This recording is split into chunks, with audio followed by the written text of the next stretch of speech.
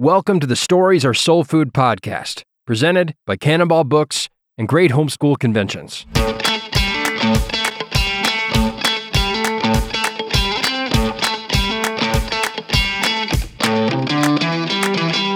Welcome to Stories Are Soul Food. If it sounds like I'm sulking the entire time to all you listeners, it's because I don't have headphones. And headphones it just makes us feel like it's not a real podcast. Yeah, we're not professionals. Also, the fact that we're lined up so we can't see each other. This whole thing was terribly set up. Caleb, or whoever did it. You know? Okay, fine. We're okay. I'm going to stop sulking now. Well, until I start again. That's all right. We're getting started. I think sulking is a good mood for this question. Sulking. Well, we'll find out, actually. I have a sulking voice today, too. Is that, sultry or sulky? I can't figure out. Sulking. Like hulking, but with an S. Speaking of Marvel and Dr. Banner, the question is actually come in from people. Okay. The people want to know whether you saw Spider-Man No Way Home. Well, I like to think of it more like Spider-Man saw me. Enlighten us. What does that mean? Well, it's the multiverse, and so nothing needs to make sense. Oh, okay, yeah. And so the movie watched me. I didn't watch it. It was a terrible film. It was gosh awful. It was insulting to my intelligence and to, the red, white, and blue, to America, the Book of Judges, to Stan Lee. Oh, wow. Okay, well. I hated it. Okay. I hated it, but I didn't hate it as much as any of my 5 children hated it. Okay, wow. All of whom hated it with a much purer hatred than I did. I'm just trying to find out how much money it's made, this hated a lot. film. And that adds to my hatred because it means that they won't learn any lessons because there is only one lesson ultimately. So a budget of $200 million, you double that for advertising, is that right? Yeah, rule of thumb.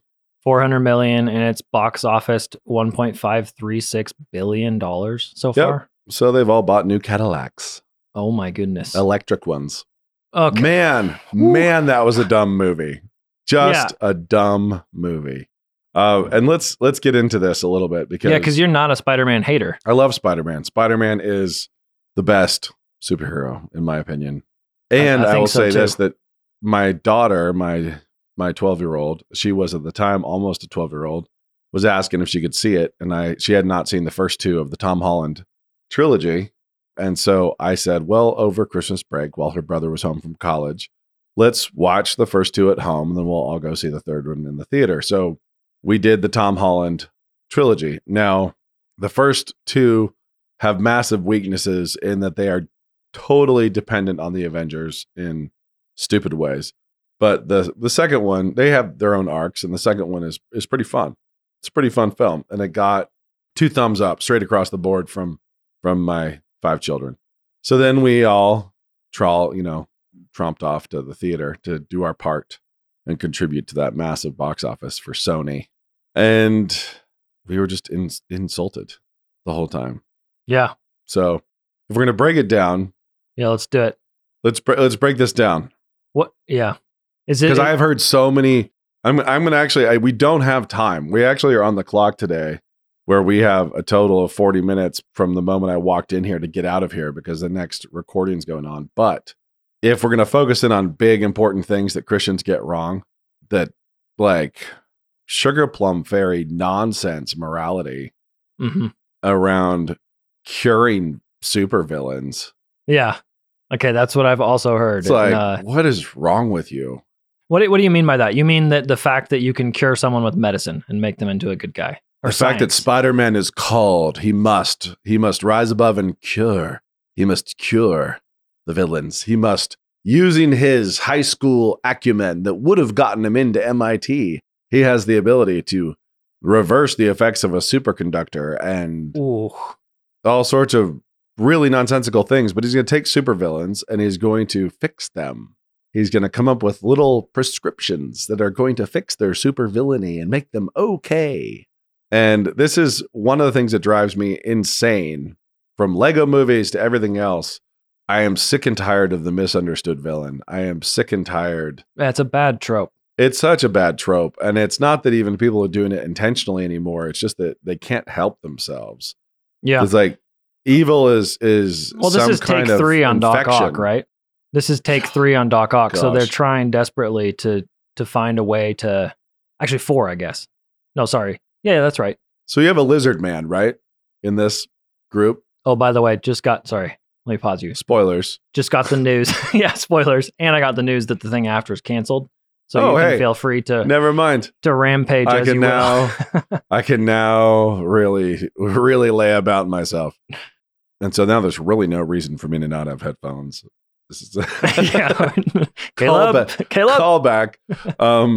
If you are a hero and you are faced with a rampaging murderer, what should you do? What should one do in said situation? Should one restrain rampaging murderer and attempt to diagnose rampaging murderer and come up with a cure that will make him wonderful? Or should you put him down like a dog? Yeah. That's the question that little evangelicals struggle with for some reason, because above all the 10 Commandments, they hang the giant be nice, and they love their heroes to be nice. Yeah. They don't want their heroes to act in anger. But here's the thing. Sometimes you should act in anger. You should. Yeah. What would God do? Does God ever act in anger? And so what we repeatedly do here in this podcast is say, look at the Bible. You're a Christian. Look at Scripture. What's your standard?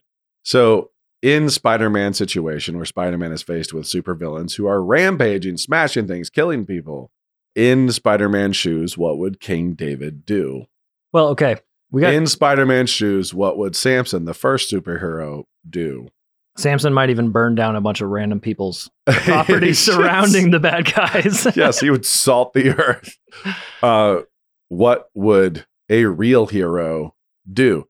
Would a real hero chicken out when it comes time to actually spill the blood of a villain? Of a murderer. Yeah.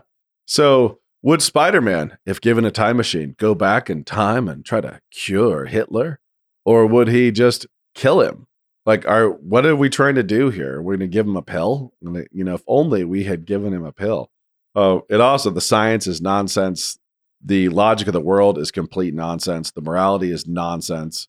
The arc of the character is nonsense. Okay, the emotional journey is when you run nonsense. that game, and I don't know of anything in the entire film that actually made sense. I don't know of anything. So if you ask, hey, why is this person here? Why is this villain back? Why did Spider-Man make this decision? Yeah, I don't have an answer. Why did Spider-Man make the wrong choice every single time? Not just through Act 1, also through the entirety of Act 2. And also, wait for it, through the entirety of Act 3. Did Spider-Man's abilities allow him to defeat the villains? I mean, is that like even on that basic storytelling level? No. Oh, man. No, it's the fact that there's 3 of them because there's a multiverse and they're good at science. And so they came up with the correct prescriptions. And they are all equally little Sunday school neutered boys who are unwilling to kill villains. So they all work together to come up with the appropriate treatments. Even while he's like trying to stop, he's actually right. He's ready to kill the Green Goblin. Finally, he's mad enough to kill the Green Goblin. And luckily, spoiler, Tobey Maguire jumps in. The old Spider-Man jumps in. Our favorite Spider-Man. Yeah, jumps in to stop him, to grab the little weapon he's going to use to kill him. I can't remember what it is he's going to smash him with, but he's going to smash him. And while Tobey Maguire is saving the Green Goblin's life, the Green Goblin stabs him in the back, thus proving that Tom Holland was right. Should have killed him. Should have killed that Joker. Because we're supposed to pray God would destroy our enemies, right? Yeah, right. Break all their teeth, kill their babies. Sometimes he kills them. Your dad's fond of saying, by turning them into friends. But sometimes he just destroys them. And I'm betting the screenwriters haven't been praying that God would destroy their enemies as they're working on this. I think in the real world they have. So you're probably right. They probably want all their enemies actually destroyed in the real world, but just not there in their little fantasy land. The whole thing made me so frustratedly, stupidly angry, and having to stand there and watch children point out massive gaping holes in plot solutions where they're saying literally Doctor Strange was right the entire time. He just listen, you dumb little teenager, just do what Doctor Strange says, you dummy. Why did you have to be wrong the entire time? And then all the way to the end, when all these people are invading from the multiverses, and man, how sick are we of the multiverses? But all these people are invading from the multiverse. Hold on. They're all coming. Pause there. Did you like Spider-Man Into the Multiverse? No. Okay. It was really fun to look at. There you go. Okay. Because I was going to say. And there's really fun set pieces, really fun character work. So there were really fun 5 to 15 minute sections. Yeah. Yep. But no, there's not an overall coherence to it. Yeah. Again. And really fun execution too. Right. So the look of it, the style of it, right. A lot of the character choices, and then sequencing is really fun. Yeah. Scenes and arcs that are kind of like long enough to be like half act, you know, and even I could even say full act. You know. Yeah, chunks of the Into the Spider-Verse are fun. But this is not. No chunk of this is fun. Yeah. There's just nothing that's fun about this. And you want to talk, maybe the greatest crime of all is the complete waste of Jamie Foxx, who is so much fun and such a great actor. But I didn't even know he was in there. In Spider-Man? There you go. I haven't seen this one. You haven't? Oh, gosh. I probably have to. Don't see it. Well, that's what I was saying. I got the review from you before. It's, so it's, you have a setup where Spider-Man screws up, and he screws up by talking. If you have the rules that just vanish, where you have a wizard who is basically omnipotent and he can change everything, and he's gonna help Spider-Man's friends get into college, but that he accidentally sucks, you know, all these villains from the multiverse into this world who happen to know that Peter Parker is Spider-Man. And then all these people are trying to get in from all the different corners of the multiverse. Everybody who knows Peter Parker is Spider-Man. They're coming in from every corner of the multiverse. That includes the other Spider-Men. So they're all coming in. And at the very end, everybody's still crowding in. And there's this really sad moment where MJ, sad as in scare quotes, because it's not sad. It's just moronic and infantilizing. But it's the MJ character she loves our Spider-Man. And their dynamic's fun, and the actors are fun, and they should be able to play out. They did great in the second movie. And in this third film, it just sucks because Peter Parker suddenly has the great idea of like, wait, what if you cast a spell, Doctor Strange, that makes everyone in the world forget who Peter Parker is? A spell? A science spell? A science spell. No, magic. Oh, Doctor Strange, so it's magic. Okay. Oh, yeah. Gotcha. But yeah, no, there's constant little insults about science and math and stuff like that. But magic is seen as what I hate most about all of sci-fi people's perspective of magic, is that magic is seen as just, you know, the thing that can just do anything, whatever. Right. And so Doctor Strange says, but if I make everybody forget Peter Parker, then that's going to include MJ, this girl who now really likes you, and you finally have a relationship, and you're going to be totally forgotten, Peter, by everybody. Not just all these people trying to come in from other, you know, corners of the multiverse. So the whole point is all these people are coming from the multiverse into our corner of the universe, and we have to make them forget Peter Parker exists. So they'll go home. And he says, Tom Holland says, go for it. Spider-Man says, go for it. So Doctor Strange casts his spell. And the hero is going to embrace the girl forgetting who he is. You know, he's going to do this. Well, the thing that's extra stupid about this is we've already established, as my kids pointed out, that Tobey Maguire finally got through, and he has settled down with his MJ in another parallel reality and is finding happiness. And Tom Holland talks Doctor Strange into just erasing that for Tobey Maguire. No. So Tobey Maguire is going home, and MJ in his world is going to be like, "Who are you?" And I was like, man, do we make a Will Ferrell movie about somebody in Duluth named Peter Parker who just is forgotten by everyone because of Doctor Strange's spell at the end of Spider-Man 3? Wow. All Peter Parkers without any differentiation are forgotten in every quarter of the multiverse. Yeah, weird. It's not that uncommon of a name. It's really bizarre. But then also, Peter is staying there, Spider-Man staying there with his girlfriend MJ as the spell's coming down. And he's warning her she's going to forget him. And they're having this little moment of, you know, straight out of Last of the Mohicans. I will find you. And I will find you. Find me. And tears. Yeah, flowing. Tears, yada, yada. Crabbity crap. and they're having this moment. And so you think if you were in that position where it's like, okay, super wizard from the Marvel universe is about to make my beloved forget that I exist. Should I A, stay really close to her right now, yes, and try to be present, try to remind for her. this moment, or should I B, run hide? No, for the moment of the spell, and then maybe show up at around Christmas time in a few weeks. What? Like, is that the correct approach? So we find out. By the way, to reference an actual good movie right now, and this is again filters, but an actual good movie, being the Ricardos. It's a fantastically crafted film, and Nicole Kidman does an amazing Lucille Ball.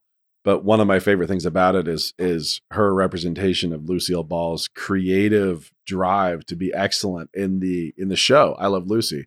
People think stuff like that happened just by accident. It did not. And like the way she presses on the logic of comedy and the logic of behavior, and like, but wait, why am I doing this? Why am I doing that? Why would a character do this? But why, and one of the things she says in a writer's room to a bunch of writers, saying, I understand that we need her to not hear the door open for your gag.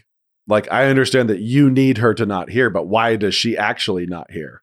Like, wow. Yeah. And it's like, and that kind of laziness on the part of writers was just spilling off of every. So you're saying this Spider-Man. movie basically is just one long MacGuffin, sort of. Yes. Where it's like, I need Spider-Man to be a complete idiot the entire time. Why? It's like so that I hit my points. Your plot point. So I'm hitting my marks as a writer. Gotcha. Not so that anything actually happens of necessity or that anything works its way out. So that ruins the rewatchability of a movie like this, because unless you're looking for emotional manipulation, and so if you're looking for like emotional tone, as a viewer, if you are that disassociated from logic or objectivity or coherence, and you're just looking for a tone like a noise, then you could rewatch this. Okay, so that's a question. I remember we talked about this a while ago. Maybe, I don't think on the pod, but Bathos. What Iron Man unlocked, the ability to to drastically switch tone in the middle of a serious emotional thing and switch it to lightheartedness or comedy, almost making fun of itself. Have we gone all the way so we no longer have any pure feeling or any pure emotion? It's just one long sort of gag. Is that what's going on? Is it the Bathos thing that Marvel's unlocked, or is there something else with these? No, it's. Or is it pure laziness? No one wanted to make this work, because that's hard. Here's the thing. So two things. One is I realize I'm making fun of something that's wildly successful, and so it speaks to the laziness of the writers, but it also speaks to the laziness of the viewers. It really does speak to the nature of the movie going public as well, and that's the thing that bums me out. There have always been lazy writers. We will always exist, but. All of you listening who watched it, there's going to be plenty of people who didn't watch it who are like, I don't want to listen about Spider-Man. And I could say, well, too bad. Spider-Man's great as a concept, as a character, and superheroes are great, and the Book of Judges is great, and you should be okay with that. But the thing that is horrible is how lazy Christian consumers are, and how many intelligent, educated Christian viewers, we're all about Spider-Man and defensive of it. And we'll say quickly, oh yeah, it was full of plot holes. It's fine. Like, but that's fine. Like, really? $400 million, maybe 350. I don't know what the actual marketing budget was, but 200 million production, definitely 9 figures of marketing. And you're going to say that they can just not bother making it coherent, and you're going to tolerate that? I will allow it. I'll allow it for your $350 million or your, $400 million project. I think it's okay. I think it's all right that you decided to just not finish your work before you got into all the incredibly difficult hard work of the visual effects and the character design. So you think about all the engineers and all the artists who put in an incredible amount of work into the actual execution of the production. And they're just working off of really bad blueprints. So, it's like, it's not the people who are doing the CG and the people who are doing everything else they have nothing to say to the actual what plot, the character to the does screenplay. The words on the page, the Courier font words on the page should be the cheapest part to revise, to correct, to grind on, and to make perfect before you bother spending $300 million making something. It just blows my mind that they don't do it.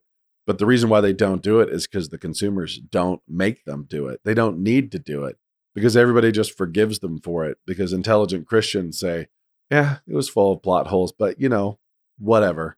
Like, well, as long as you say that, they're never going to be making great films. So what do you think the place is? So ideally in a world where we're thinking with our brains turned on, or watching a show with our brains turned on, at what point do you grant a MacGuffin?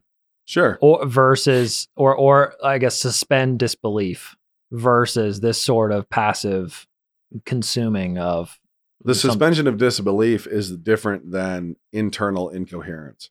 Gotcha. So if you say, hey, inside this world, here are the rules of magic. Right. This ring turns people invisible. Right. This cloak is an invisibility cloak. Fine. And then, but sometimes it's not. Like, why not? Oh, no reason. Like, it's because I needed it for the plot. Yeah, I needed it to not work this time. Like, like that's just infuriating. And gotcha. So, and that's what the problem is. Yeah, suspension of disbelief is a completely different issue. So I would love for Christian consumers to really elevate their game. And I know that as we look at the box office and we look at the competitiveness of, well, just how much content's being made and what will succeed and what will not succeed. We look at Steven Spielberg spending $100 million on West Side Story and having that film fail. Yeah. Classic film, greatest American director ever, big budget, doesn't succeed. Spider-Man crushes, incoherent through and through. I have not heard anybody defend it as coherent. Any of the people who told me they loved it have not told me that they thought it was coherent. They thought they just didn't care because they enjoyed the experience. Mm-hmm. And there were plenty of times I enjoyed the experience. I think I enjoyed the experience of going to a movie Spider-Man with your family more than my kids did. Okay. Which was funny. Yeah. But yeah, one of my son's most insightful comments, I thought, my oldest son, there's one of the cures they have is for Sandman. Sandman is this guy who'd fallen into a superconductor. So he's basically inhabiting dust. He's like a haunting of dust and dirt. And they've made themselves the three Spider-Men from the different corners of the multiverse have made themselves this little thing to reverse the effects. And they throw it into Sandman and push a button. Like, oh, look, they turned him back into a people. Okay. And now it's human flesh. Like, yay, they cured him. And it's one of the cures. My son said, is there any scientist on Earth that could reverse the effects of a baking soda volcano? Much less. Yeah, much less. A superconductor. The most complicated thing. The most, like, that is just like thing. The suspension of disbelief of, like, a person their soul is still inhabiting these particles that have been obliterated. The soul is inhabiting these pieces of dust. Basically they are some kind of poltergeist at this point, but we're going to reincarnate them, literally reincarnate them with a little button that we made in the shop at Spider-Man's garage. Gotcha. And so you're saying, yeah, we suspend disbelief. How far can we go? Yeah. How far can we go with this? My teenage son couldn't go that far. He was like, just a baking soda volcano. Make me a little gadget you can push a button and throw in that to just reverse it. To reverse a baking soda volcano, and maybe I'll even think about this for a second. Unbaking a cake doesn't happen. Yeah, unbake the cake real quick. So anyway, the thing that disappoints me is not that a giant film was successful that was lazy, although it bothered me that it was Spider-Man, because I really do like Spider-Man. Yeah. The thing that bothered me is how many thinking Christians I've heard celebrating it. Gotcha.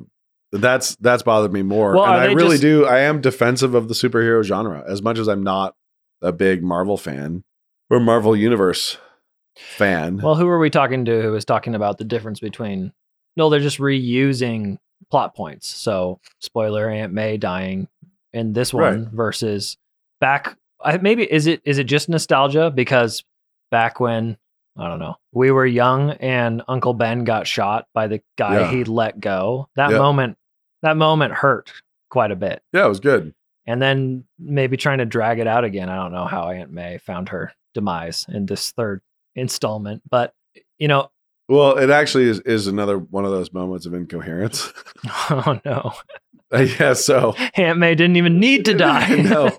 It's, if we're going to unpack that one, it's great. So the clarity in the first Tobey Maguire Spider-Man, where he's angry at a guy for stiffing him, right? He won't pay him for wrestling. And this dude shows up and robs the guy who just stiffed him. And so he lets the thief go. And so I missed the part where that's my problem. Ha ha ha. Right. And the beautiful thing about those writers is they make every single one. The reason why it stung is every viewer is right with them. Yeah, we're like, yeah, take that. You just robbed me, and then I got in a zinger. Yep. Yeah. The same line you said to me, I said to you. Yep. And I made it sting. While you're being robbed. we if you want your character to learn a lesson in a story, you need the sympathetic audience to actually like kind of stumble with the character. You need them to be sympathetic to the fault. They need to feel the temptation and feel the satisfaction of giving into that temptation. And so then when Spider-Man leaves and the thief he's let go carjacked his uncle and shot his uncle, it's like that fruit of that decision lands not just for the character, but for every single person in the theater, every butt and every seat. It's like, oh yeah, everybody hurts because they all participated vicariously in that fault. Well, in this case, jumping forward, Tom Holland, Spider-Man 3, what we have is Aunt May saying, you must not send them, not even don't kill them. Don't kill these supervillains who are currently killing people in your hometown. Don't send them back to their own worlds where they're going to live out their own narratives, fighting their own Spider-Man. Like, you must. Why not? Because you must save them. Oh. You must keep them all here and try to save them, Spidey. She says, you must basically, in your own moronic hubris. It's a classic hero's hubris moment of like taking on too much. Like, I will shoulder too much of the burden. I must take all the villains from all the worlds and keep them in my friend's apartment and try to cure them. Like, it's kind of creepy. Yeah. So it's a classic trope in terms of a hero taking on more than he should. It's even classic in that a woman tempted him to do it. It's just odd that it's the mentor woman who's supposed to be wisdom saying like, no, don't send them back to their worlds where there are other Spider-Men dealing with them currently in their narratives where they're going to die. Because we know that other Spider-Men are going to defeat them. So there is death over there. Don't send them over there where they're going to meet the fruits of their own choices and in their own fights with their own Spider-Man. Keep them here in Happy's apartment, Jon Favreau's apartment, and we'll cure them together. Well, that goes badly, and she's killed. He makes the choice. He takes all of this burden on himself. Yeah. It backfires. She dies. And as he's furious and grieving about this, she says, basically, we did the right thing. It was still the right choice. Oh, but narratively, that's obviously not. Obviously not. Because she died. And and she's still insisting, and the movie makers are still insisting that he still made the right choice. So she died. Flash forward, and he's going to kill the Green Goblin, and he's mad because May died, and he's going to kill the Green Goblin, and Tobey Maguire jumps in and stops him. It's like, no, Tobey Maguire is fighting for May's position, May's point of view, and the filmmaker's point of view in coherence. And the Green Goblin stabs him in the back. And it's like, once again, obviously the wrong position, the wrong choice. And yet the film is insisting on embracing this perspective still. And so do a bunch of Christians. See, this is what we should be doing. It's like, honestly, no. There's some, there's this guy somewhere. Don't remember what his handle is, but he brought me a little bit of joy. He interviews children randomly. And it's kind of like that old show, The Kids Say the Darndest Things, but he interviewed this portly young gentleman, very young. A youth. a youth indeed, about Komodo dragons. And the question was something. The kid was talking about how special Komodo dragons were, but that they eat people. This special animal eats people, and the guy was very confused by why he loves them so much. Then it says, "Do you want to see an animal eat a person?" And the kid just says, "Actually, definitely, yes." This little kid, and there were so many parts of Spider-Man that felt exactly that way, where it's like the wrong answer. Yeah. And the movie looks at you and says, actually, definitely, yes. And we can just make it so. We're going to make this the right answer with just gumption and determination and more money. And we're going to insist this was the right answer by sheer force. But the dumbest thing of all was knowing a spell is coming to erase the memory of your beloved and running and hiding. You make sure you are before the spell hits, running and hiding, and then disappearing for weeks. Yeah. And it makes no sense at all. The other thing is about that is it's a spell about forgetting Peter Parker, not about forgetting Spider-Man. So the girlfriend would still be fully familiar with Spider-Man and know that she's dating Spider-Man. She just, but Spider-Man needs to take off the two identities are still split. And then also there is nothing about the spell that says it's going to erase all of everybody's photo albums, everybody's like social media history. Okay. So magic becomes an enormous MacGuffin for the end of the video. Yeah. It's just a huge, I mean, cop out is even an understatement. So it's and I want to beat up on this hard enough, but the reason why it upsets me is because I do love Spider-Man. When I would go to the Carol Ryrie Brink wing of our local county library on Saturdays, I would go look at what existed, what new books existed in fantasy somewhere near Lloyd Alexander and Tolkien. And turns out, nope, no other great novelists had appeared. And since my last weekend trip, and then I would wander over to the comics and check out Spider-Man. Yeah. And Hulk. These are your creds for criticizing. And Spider-Man. And I would hang out with Spider-Man. Spider-Man's fantastic. And one of the reasons why he's fantastic is because his powers are so limited. They're so extremely specific and limited. He is not Superman. And he's also not in such a weird, broken way Batman, where it's just, I have billions of dollars. Unlimited resources. Yeah. He's got web and climbing ability. Yeah. It's like, I'm super healing. He's athletic, whatever. But he's just really, really pretty simple. And so he's not invulnerable. And that lack of invulnerability or that actual true vulnerability is interesting. But the thing that's always bothered me about superhero stories in general and the way that they vary from the biblical typology is the way they want them always to have, thwarted love interest. They kind of, Spider-Man's always done this. They always kind of want the relationship to be strained. They get together. They fail to get together. It's like, it's projection. It's, yes. Is it just the desire to not have it cut and dried? What's going on there? Well, originally, I think it was a little bit of the world's first incels. Yeah. As the genre was being Cavalier and Clay. Yeah. As the genre was being invented, and you had kids who were explicitly imitating the messianic promises and imitating the book of Judges as they were crafting the first comic books, and then speculating, like going far afield from that, but it's all this messianic judge typology. They were not extroverts out there dating lots of girls. That's not who they were. So that's part of it. But then another part of it is the fact now is marketing. The fact that one of the biggest things you can do is constantly, if you want to preserve a franchise or a TV show, just basic ingredients, get a guy and a girl together and then separate them and then get them together and separate them and just over and over and just like play with it and never quite let them come together and thwart them perpetually and see how long you can do that. And as soon as you can't do it any longer, then your show's over or your franchise is over and it's time for a reboot. But that's so true. And that's just the way it is. So the fact that they had to do something because MJ and Spider-Man were working together and a couple in movie 2, and that was fun and it worked. The fact that in movie 3 they had to pull that apart was a given. They had to. The question, by their own rules of marketing for movie 4, they were going to have to do that. The question was how. Are they going to make movie 4? Well, $1.6 billion.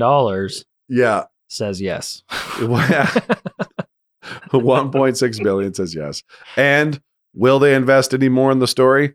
No, they will not. They will design the plot off of the ideal theme park ride. Yeah. Just like this last one. It's just the what if thing. You have to have someone who says, while you're writing, what if we did this? And you say no.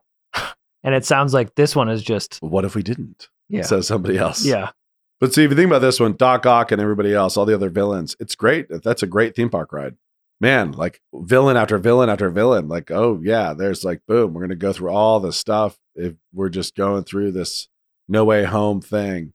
And yeah, we ride and ride and ride. The theme park's fantastic. So it's, that's the design. The design is theme park ride. And so you can expect the next one to be designed after a theme park ride and not after a good story also. And you can expect millions of Christians to project all sorts of truth, goodness, and beauty onto it after the fact that's not necessarily there. So is it just a callback movie then? Sort of similar to the Star Wars reboots where we say, oh, that's that person. Oh, Luke Skywalker showed up at the end, so it's really cool. Yeah, there's some of that, but I think Star Wars even tried harder to make sense. Yeah. So maybe you should watch it, Brian. Well, in fact, yes. I'll go. Actually, definitely, yes. I would indeed watch a lizard eat a man. Actually, definitely, yes. This special animal eats people. Well, I have a confession. I haven't even watched the first 2 of Tom Holland, so I got some work to do. But Christy will do it with me. We'll get through. Actually, you need to get through all 3, and we will have to talk more about superheroes because they are important, and it's kind of a unique genre, and it's weird because it's like an upside down fairy tale in some ways. But they fit in the fairy tale framework. Yeah. But so you think about like a Harry Potter story is a superhero story. Yeah. But it's also not, it's doing something else at the same time. Yeah, we need to talk about that. I've been so burned out on Marvel, but so impressed at how they have created Marvel people who are now. Marvel, like the pandemic, has lasted much longer than I expected. Yeah. I thought my burnout level came much earlier than the rest of the world's. Well, I keep looking back at little Brian enjoying Iron Man so much and just saying, if only he knew where this all was going, it would have ruined his joy at the first Iron Man. Yeah. Seeing him. Yeah, I can see that. Yeah. So, yep. But yeah, Marvel's universe, their little global domination thing. I'm sick of it. It's truly I'm impressive. sick of it, but I gotta tip my cap. And with that depressing note, then another pleasant afternoon. Yep. Or morning or whatever. Back to the latte that you all purchased us. Thank you very much for donating to the Stores Your Soul Food Coffee Fund. Next time, I'll be wearing headphones and my performance will be much better. The end. See you next week. If you enjoyed this episode and would like to find some soul food for your kids, check out the Cannonball Kids tab on Cannon Plus. Go to mycannonplus.com and sign up today.